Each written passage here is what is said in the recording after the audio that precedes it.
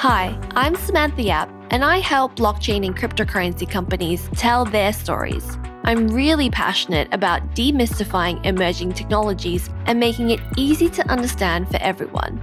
I'm embarking on this journey to discover the history of money in order to better understand where money is heading today. In this series, we'll explore why Bitcoin, digital currencies, and decentralized finance may play an important role in our future. Come join me on the Story of Money by Appcast.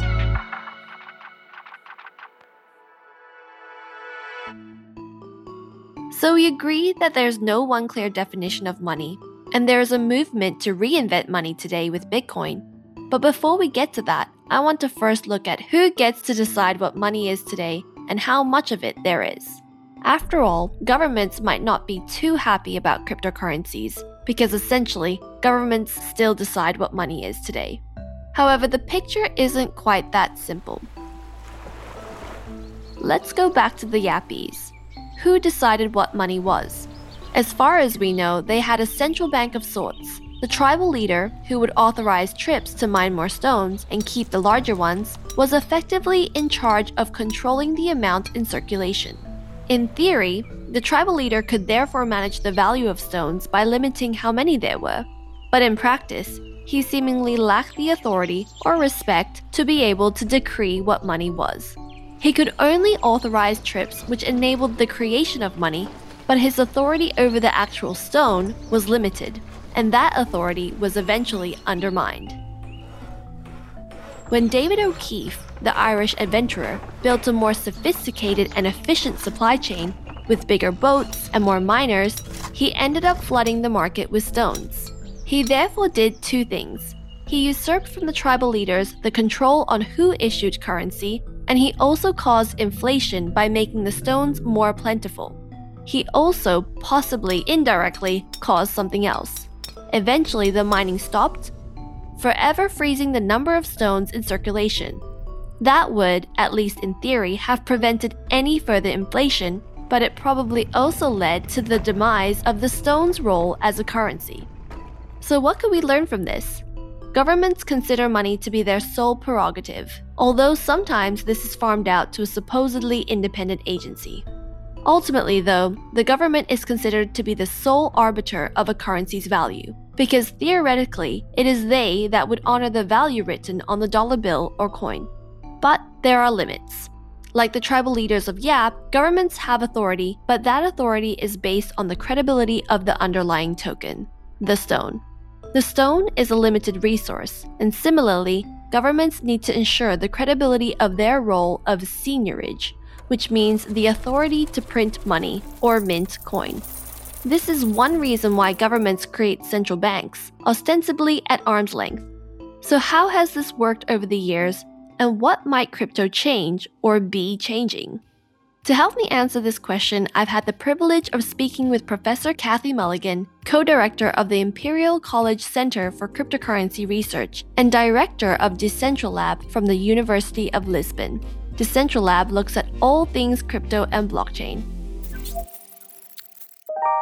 Welcome to the show, Cathy. Thanks for having me, Samantha. Lovely to be here. Earlier in the show, we touch on the Yap Island and stone money. And back in the day, the tribes determined the supply of access to the stone money, whether it's maintaining the flow of people mining these stones and also, providing access to travel to it.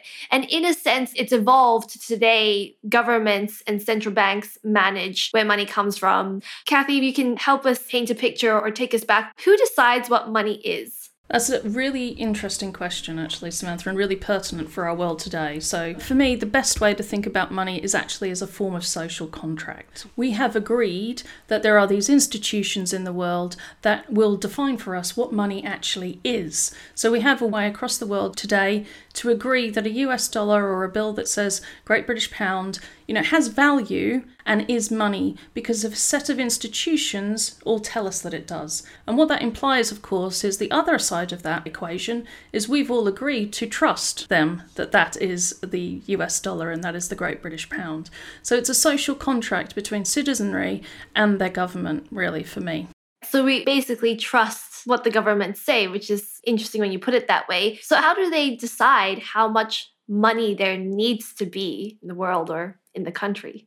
Okay, that's a really, really tough question. And actually, it really depends which country you are in. So one of the most interesting things I found out actually when I started studying cryptocurrencies is there's no universal definition of money across the world. Our contextual understanding of money in Britain or in Portugal or in the United States may have subtle nuances. And that's why there's a lot of discussion around how cryptocurrencies, in fact, should be regulated, because there is no uniform definition of money. But when we think about money, and I tend to take this from a simplistic perspective because I think that's easier for people to grasp, but there are very complex groups of people. So there's something called the MPC, the Monetary Policy Council in the United Kingdom, that assists the Bank of England to understand how the monetary supply is working and how much money should be in the economy, what the interest rate should be, should they raise them, should they lower them, and they were also, for example, deeply involved in the financial decisions around, how the Bank of England should respond to COVID and all of those kind of examples. But let's take a step back from that and think about something, because I think most people don't necessarily understand that most of the money we have in the economy is not actually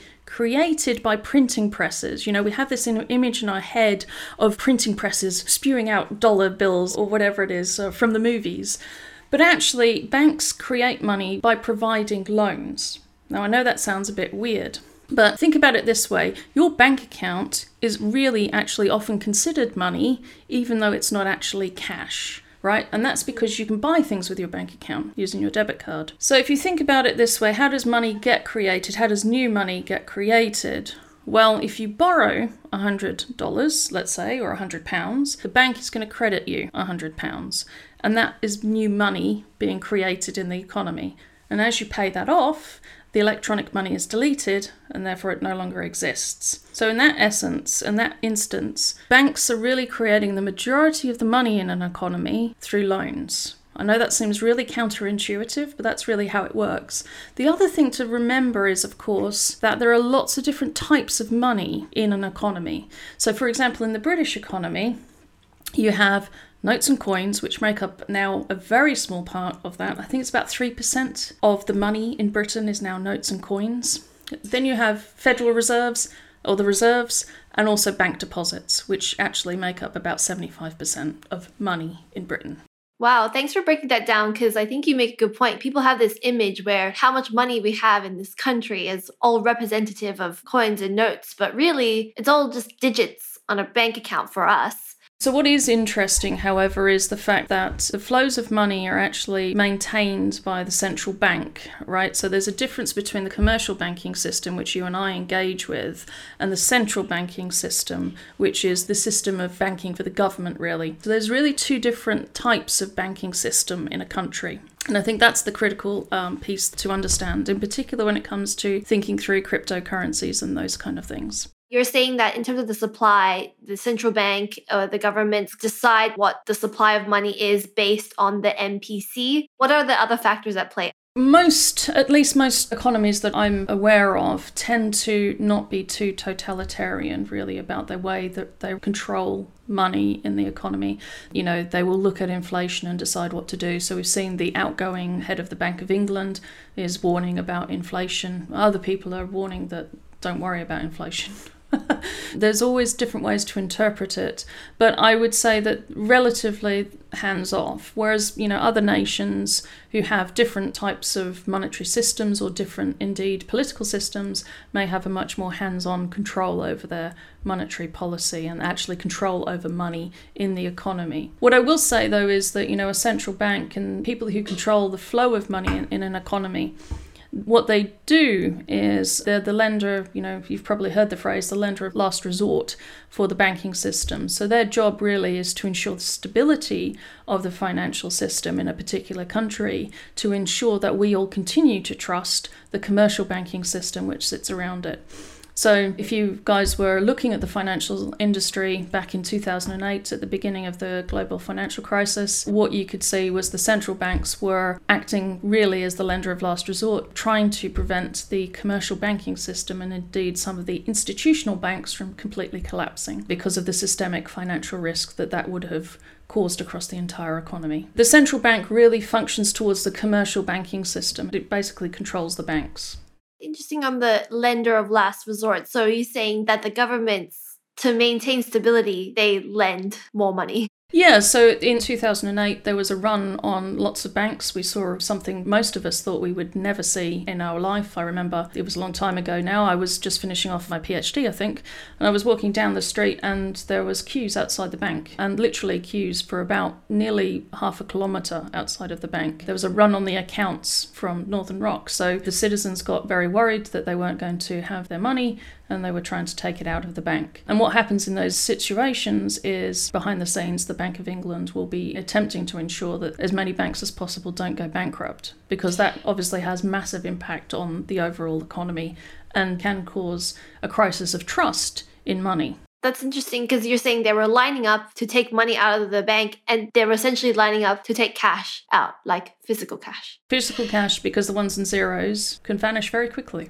Right. Okay, we touched on a bit on like stone money, and then along the way it was barter, and then there's precious metals like gold, and then we ended up today where we use paper money. So you're saying back in 2008 people were lining up to take cash out again, and now we're kind of going into this cashless society and a world with digital currency. How does that change the game? Well, that's a very, very good question, and it's a very difficult question for a lot of the central banks, in particular when they're thinking about central bank digital currencies or any of those kind of situations, because what happens if you suddenly get a run on the banks in a digitally enabled world, right? So what you could do with a CDBC is consumers could say, actually, it seems a lot more sensible to me to take all of my money out of the bank and just buy CDBCs. Just to take a step back a little bit, you mentioned CBDCs. What is CBDCs? You can explain it. Yeah, I mean, very simply, a CDBC is what we would call a fiat currency. So a British pound, let's say, is a fiat currency. It's the currency of a nation, put onto a digital technology such as cryptocurrencies. It could be other types of digital technology, actually, that it could be built on. And instead of issuing notes, as the country does today, they could instead just issue electric coins and electric notes using the digital technologies. Central bank-backed digital currencies.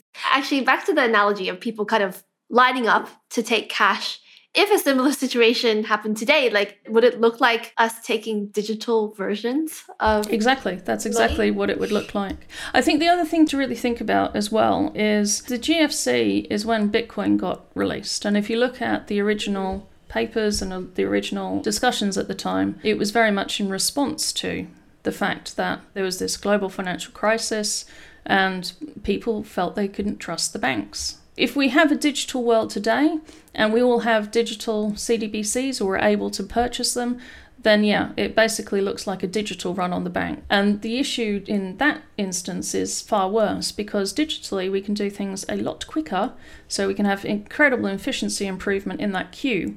Whereas physically we had to queue up before for half a kilometre, you don't have to do that anymore, you just digitally remove the money. Digital technologies give you great efficiency. Most people talk about efficiency as a very good thing, but if you end up in a negative feedback loop, and a very efficient negative feedback loop, you can cause massive problems very, very quickly. So these are some of the issues that need to be thought through. You touched on how Bitcoin was created during the 2008 global financial crisis. And Bitcoin is not run by any central authority. It's purely decentralized. But central backed digital currencies is still, in a sense, managed by governments, right? So if we talk just briefly about cryptocurrencies and about the history of money. So there's one period of history in the history of money that I think everyone kind of forgets to think through. And I think it's also very relevant to some of the digital currencies we're talking about today. There was actually, in American history, an era called the private money era. And that was the era when people themselves would issue their own banknotes, or towns would issue their own banknotes, or companies would issue their own banknotes. That's called private money. And one of the biggest changes in the monetary system in America about 100 odd years ago now is that they created a national currency, one national currency, because there was a lot of issues around private money. What you're actually doing with the cryptocurrency is creating a form of private money, because it is decentralized, it is not controlled by anybody, and it is outside of the control of a central bank.